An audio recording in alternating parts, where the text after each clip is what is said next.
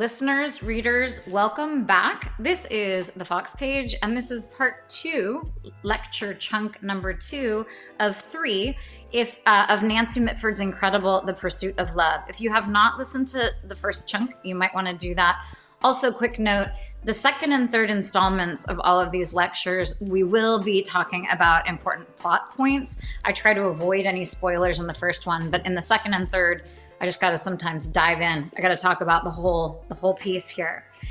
Today, we will be talking about this really effective narrative stance. We'll be talking about the dialogue and how it is one of the strongest points of her prose. And then we're going to talk about pacing. Really, this book is a masterclass of all three of these sort of literary structures. So the narrator in this case is known as a first-person peripheral narrator. So it's essentially someone who's telling the story from their first-person perspective. So it's I did this and I did that and I went to Alconley and we being the plural of the first person, we went to the ball and then we went to London and whatnot. But when it's a first-person peripheral, it simply means that it's kind of a sidekick character and not the main protagonist herself. In this case, obviously, the main protagonist is by the way, redundant. The protagonist here, her name is Linda. So we have Fanny, the cousin sidekick. And this is one of, I think, the best, sort of examples of this. The classic example of this kind of narrator is Nick Carraway from The Great Gatsby. So, we have Jay Gatsby and we have all of this information we need to sort of suss out about him. He's very enigmatic. Linda Radlett, not so enigmatic, but in order to get this, this vision of this eccentric household, we do need a narrator who is both close enough to understand what's up, but is also has a little bit of objectivity.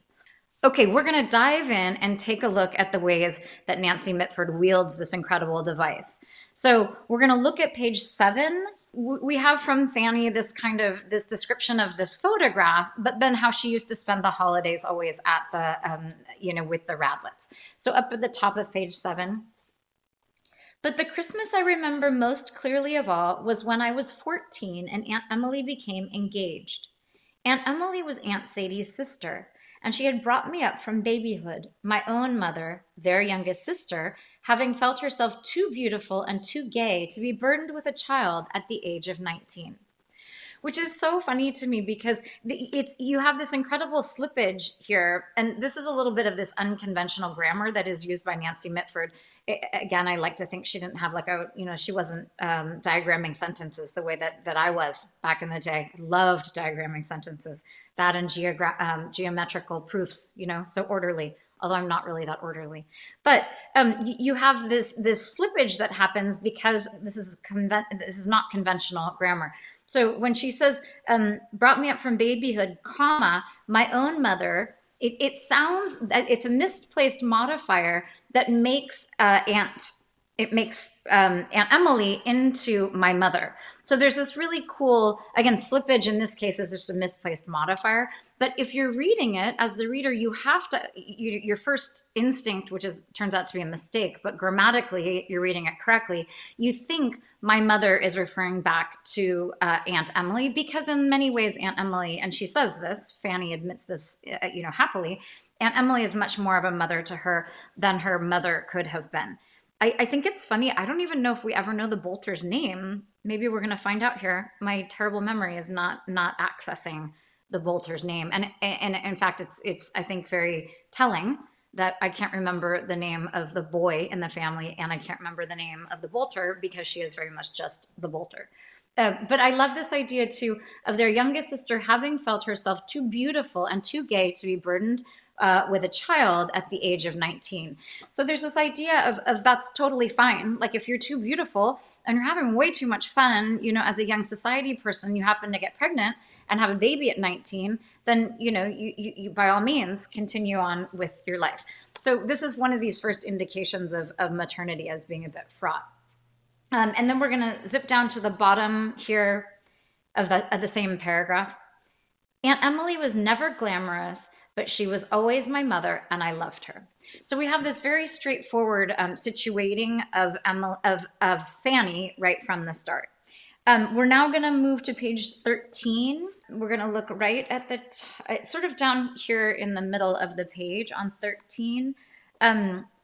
So this is these are very good examples of how this objectivity allows her at times to really dig into scenes. For example, when she's telling us about this first holiday and different kind of specific things that happened. But then it also allows her to sort of pull the lens back a bit and make big statements.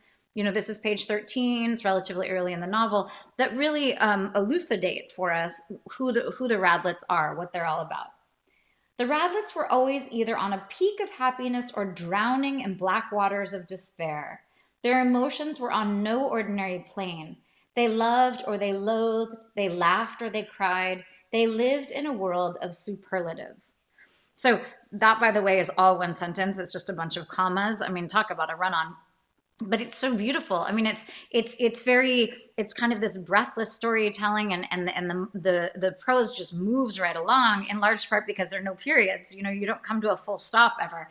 So, but you have, not only do you have this kind of this beautiful sort of urgency in the prose grammatically, but you also have right away this this like jumbling together of all of these kind of black and white kind of things. You know, they're either, and the first description is so good, on a peak of happiness or drowning in black waters of despair. I mean, this is a very kind of overwrought, overdone metaphor here, but it's perfect. I mean, it's exactly what it should be. And then down a little bit lower here, part B in my notes. Had they been poor children, they would probably have been removed from their roaring, raging, whacking papa and sent to an approved home. Or indeed, he himself would have been removed from them and sent to prison for refusing to educate them. Nature, however, provides her own remedies, and no doubt the Radlets had enough of Uncle Matthew in them to enable them to weather the storms in which ordinary children like me would have lost their nerve completely. So again, we have this very nice distance, and she's saying, you know, she's just an ordinary person, but these people were truly exceptional, and they are. I mean, criticisms are leveled at Nancy Mitford and the entire Mitford family. One of them is being a little bit sort of naive and a little insouciant about politics. You know, a little just kind of light in terms of how they're thinking about their politics, but also they are kind of extraordinary in the sense that they're very resilient, and the upbringing, you know, at least as far as we see it here, you can imagine the kind of resilience. And we also do see many instances of Fanny just kind of dissolving, you know, just not being able to stand up to her Uncle Matthew. I think it's also excellent that she repeats the word whacking here. Again, it's such a distinctive verb, and it's such a good one. And we see it right in the beginning, you know, and it's sort of a signal that we're going to have a lot of this kind of violence. And it's like this excellent trio of words. They might have been removed from their roaring, raging, whacking papa. It's so, you can almost hear this roaring, raging, whacking papa, and the roaring and raging is this nice kind of, you know, you have a bunch of liquids, the R's are liquid sounds, and the gerunds. You have this kind of moving along, this roaring, raging, and then whacking. You have this very nice kind of, it's a glottal stop. You have this nice percussive whacking kind of thing. So you can almost see him kind of, you know, chasing them or something. And I mean, we should take relatively seriously the fact that there was some corporal punishment being leveled, but I think that was probably also somewhat typical of the times. And again, it seems to be balanced by some pretty you know, pretty good sense of perspective and some levity that these children have adopted. Okay, then we're going to look at page 50. So this was an interesting moment. This, speaking of unconventional grammar, on page 50, we have an example of Nancy Mitford's narrator, Fanny, here, lapsing into into the present tense. So the book as a whole is told in the past tense, which makes sense.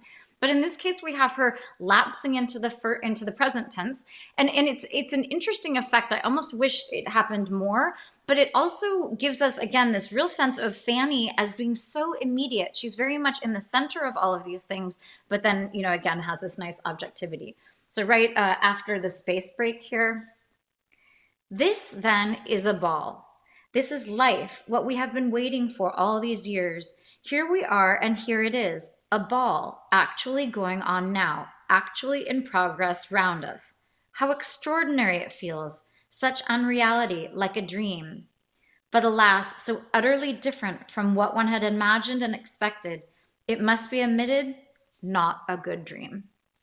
I mean, that is masterful prose. Again, I wish that it's odd to me if we only have like this one instance of the present tense and everything else is told in the past tense. Generally, that's a big no-no.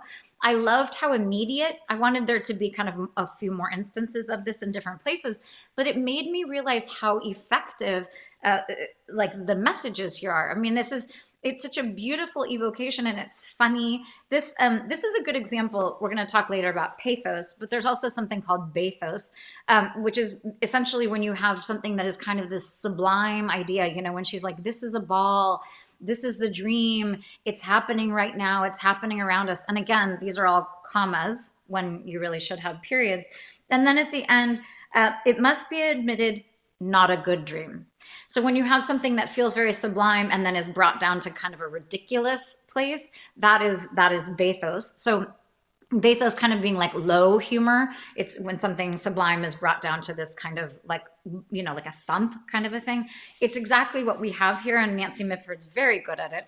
But I love the not only the immediacy and the objectivity of our narrator here, but also she's just the articulate nature of Nancy slash Fanny. I mean, she's just so good. And I haven't talked much about the television adaptation, but I love the casting. It's such a great adaptation. It's 3 hours. I wish it were longer. It's on the BBC. You can watch it on Amazon Prime. But it's good because the Fanny in it she's so expressive and so good. She's not. I might have liked just like a tiny bit more snark, because I feel like this Fanny, in fact, at one point, you know, they're talking about this ball, in fact, and Fanny says something like, "Oh, you never know if the Prince of Wales might stop by." You know, she's a little bit kind of sassier than the television portrayal. But again, this objectivity and this kind of perfect distance that she has, and the immediacy and her involvement with the family is also made sort of all the more valuable because she is in fact funny and articulate and really just a very good narrator. On 51, across the way. So this is the arrival of Lord Merlin, and this is this is when we first are beginning. Well, not first, right from the jump, we understand that there's a real sort of an ocean between Fanny and Linda in terms of their their interests and their personalities and their resilience and their education. So this is another example of the kind of widening chasm between the two of them. So this is, again, Lord Merlin and his house party arrive, and it's an incredible scene in the television show. This is when the sexy priest from Fleabag comes in, and it's this incredibly choreographed dance thing that's just unbelievable. Linda was entranced by them and decided then and there that she would become one of these brilliant beings and live in their world, even if it took her a lifetime to accomplish. I did not aspire to this. So this idea of these brilliant beings. So this is this bright young things. I like that the brilliant beings, I stumbled over it the first time I tried to read this, because it was sort of the bright young things and these brilliant beings. The bright young things being a group of like Evelyn Waugh and Nancy Mitford and a bunch of other people in the 20s in London who were these, sort of avant-garde and really sort of pushing against the Georgian and Edwardian and Victorian eras, sort of a roaring 20s kind of post-World War I feel. But this idea of Linda saying, she wants to dwell in their world. She wants to be part of their world. And in fact, she will go on to do that, even if it takes a lifetime. And there is, again, this poignancy. There's this stretching of time that we keep seeing either backwards or forwards in ways that I think adds a lot of density and a lot in a good way, like a lot of ballast and kind of gravity to the book. I also love, you have these kind of longer flowing sentences, and then I did not aspire to this. So you have this kind of, in fact, I think at one point Davy says that Fanny is very priggish. You have this kind of, she's a little bit of a goody two shoes, That's an old expression. But it's a beautiful comparison. And it's really lovely too, because she and Linda have this really deep and abiding and long-term understanding and affection, even when they are such different people. Okay, the last look at the narrator is on page 128. Right up here, kind of toward the top. Oh, and the reason why I'm reading this is because so when you have this sidekick narrator, and there are points in The Great Gatsby where you're sort of questioning, like, how does Nick Carraway know all of this? And sometimes there's kind of a ham-handed attempt on the part of Fitzgerald. Wow, talk about leveling criticism, really just, calling Fitzgerald out. By the way, those of you who think of The Great Gatsby as like a high school, book, right up there with Catcher in the Rye, it is such a phenomenal piece of prose. I mean, it's just an unbelievable accomplishment, unbelievably well done book. But there are times where this peripheral first person narrator in the form of Nick Carraway gets a little, you're like, wait, I'm not buying it. I'm not buying that Nick knows exactly what's happening with Daisy and Jay Gatsby here. So what we have here is this very careful structuring that Nancy Mitford is doing up on the top of page 128.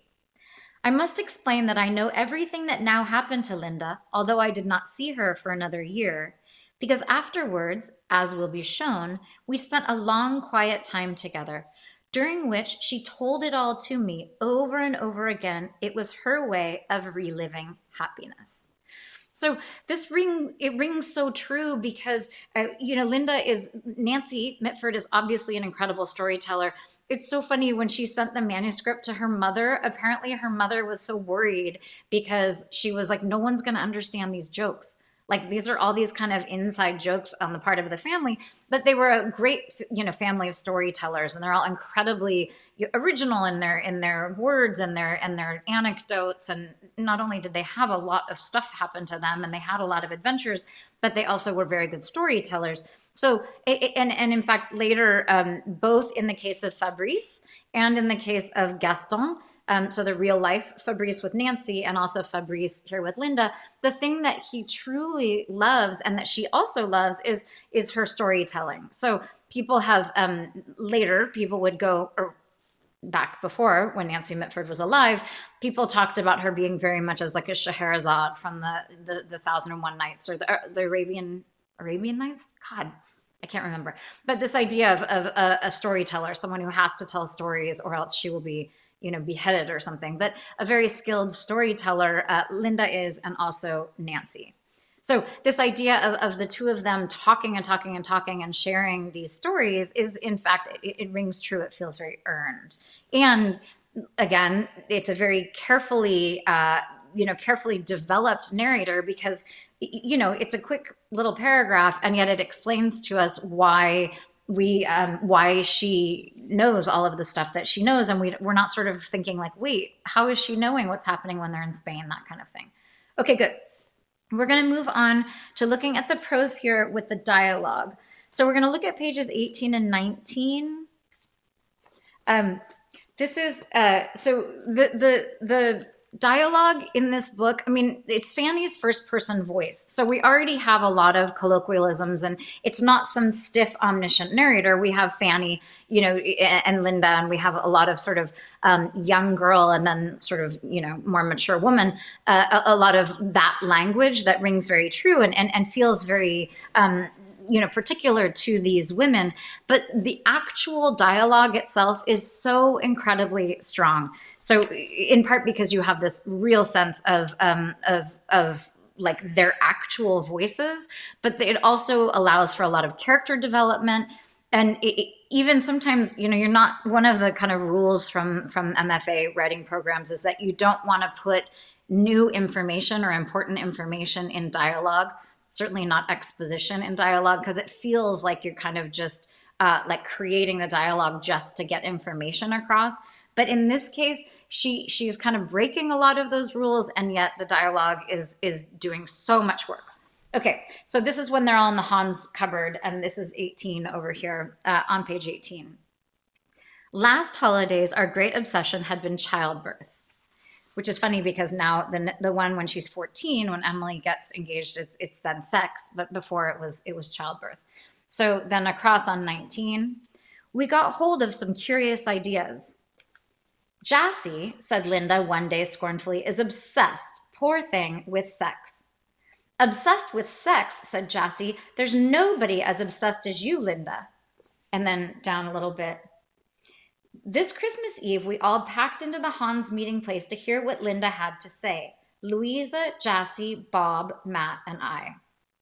Talk about back to the womb, said Jassy. So it's very warm in this Hans cupboard, and so when they're all piling in, it's this idea of back to the womb. Which it's funny. Again, this is 1945. This part of the story is taking place between the wars. I was a little bit like, wow, that sounds very progressive to me. But Jassy, who's the young one, who is as nearly as obsessed with sex as Linda, says, talk about back to the womb, and then Fanny says, poor Sadie, I shouldn't think she'd want all of you back in hers. So then they talk a little more about being in the womb. And then Linda says to Fanny, Fanny, what about you? She's asking if she would like to be back in the womb.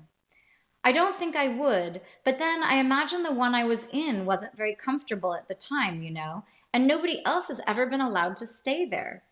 Abortions? Said Linda with interest. Well, tremendous jumpings and hot baths anyway. How do you know? I once heard Aunt Emily and Aunt Sadie talking about it when I was very little, and afterwards I remembered. Aunt Sadie said, how does she manage it? And Aunt Emily said, skiing or hunting or just jumping off the kitchen table. You are so lucky having wicked parents. So this is, it's a little choppy to read that way, but it's this discussion that the girls are having. This is a lot of new information, and it's really intimate, and it's really telling us a lot about not only their intimate interactions with each other and the sorts of conversations they're having, but there is this kind of gap in knowledge. A lot of this they don't seem to be understanding, but clearly they know something about abortions. They know something about, how to have a miscarriage, or how you could supposedly bring on a miscarriage. But then and again, this is that kind of that combination of something that would have been could have been sad and could have been clunkier in less deft hands, and yet here it's funny, and it tells us a huge amount about the Bolter, and it tells us about these other sisters, and then we're going to talk. I'm going to talk about it right now. So one of the things that the novel is so good about is, like, for example, with the entrenching tool, we have these motifs. So a motif is simply figurative language, a symbol or something like that continues throughout a novel. In this case, this idea of you are so lucky having wicked parents, that it's repeated almost verbatim several different times throughout the novel. And it's cute because, not cute, it's great because both of the girls, both Fanny and Linda, say it to each other, and it's such a it's so exciting to have wicked parents, whether it's some crazy thing that Sadie and Matthew are doing, or something that the Bolter or Fanny's exciting, like, Earl, wealthy man who she never sees, who is her father. These sort of wicked parents are always off doing things that make the girls' lives much more exciting. So this is these refrains that help kind of weave the story together and really underscore the some of the main points of what Mitford is trying to get across. Okay. And then we are going to move on to talk about pacing. So the novel is really incredible in terms of its epic sweep. So, Linda is born in 1911. The story begins the wintertime that Fanny is 14. So, it's 1925 or so. And then it goes all the way until the end of the Second World War. So you have this kind of broad timeline. You have plenty of novels that happen in 24 hours or even an afternoon, that we have, a couple of decades here.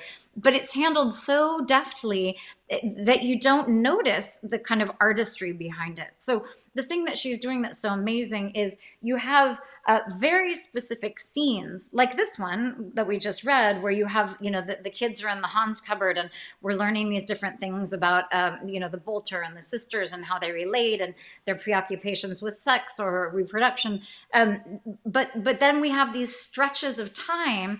And so instead of having kind of like awkward, kind of longer descriptions of big chunks of time, she's able to have these very specific, very satisfying, rich scenes that are then very gracefully bridged by these sentences that we're going to look at. So let's see, page 39 is the first of them. This is, and they often do come logically at the beginning or the end of chapters, but I do think this is one of the things that Mitford does so well. So at the beginning of chapter 5, this is on page 39. The year which followed Aunt Emily's marriage transformed Linda and me from children, young for our ages, into lounging adolescents waiting for love. So again, she's situating us chronologically very deftly. And then on page 60, again, the beginning of a chapter. This is chapter 7, page 60. What could possibly have induced Linda to marry Anthony Krasig? During the 9 years of their life together, people asked this question with irritating regularity. Then a little bit down. He was admittedly very rich, but so were others, and surely the fascinating Linda had only to choose? So this is a sort of, because it's another question, this is, you imagine that this is another question that is constantly being posed to poor Fanny. The answer was, of course, that quite simply, she was in love with him. So I love the way that we have sort of these really granular scenes where we have lots of detail and we have lots of like refreshing, interesting dialogue. And then we have these bigger statements, you know, about the Radletts and their emotions, or here about like, why did she have that marriage and what was it about Tony Krasig? And then these explanations are so satisfying and they're so like kind of surprising, you know, like in this case, the answer was, of course, that quite simply, she was in love with him. So it's so sweet. I love the idea too of this kind of doubling down on things. And you might argue that this is her protesting too much, but it's not, because in fact, Linda was, you know, very much in love in the beginning with Anthony, with Tony Krasig. Okay, we're going to look at 96. For another example of this kind of pacing. So then we have right at the top here again of chapter 11. Living in Oxford, engrossed with my husband and young family, I saw less of Linda during the next few years than at any time in her life. This, however, did not affect the intimacy of our relationship, which remained absolute. So the sentence then goes on and on and on. But there, again, there is this sense of real intimacy between them, and also an explanation here that time is stretching out. I mean, it's handy because we're getting this very quick shorthand. We're not dwelling on what family life was like for her. We're just moving very quickly to the next exciting, instance when we're with Linda.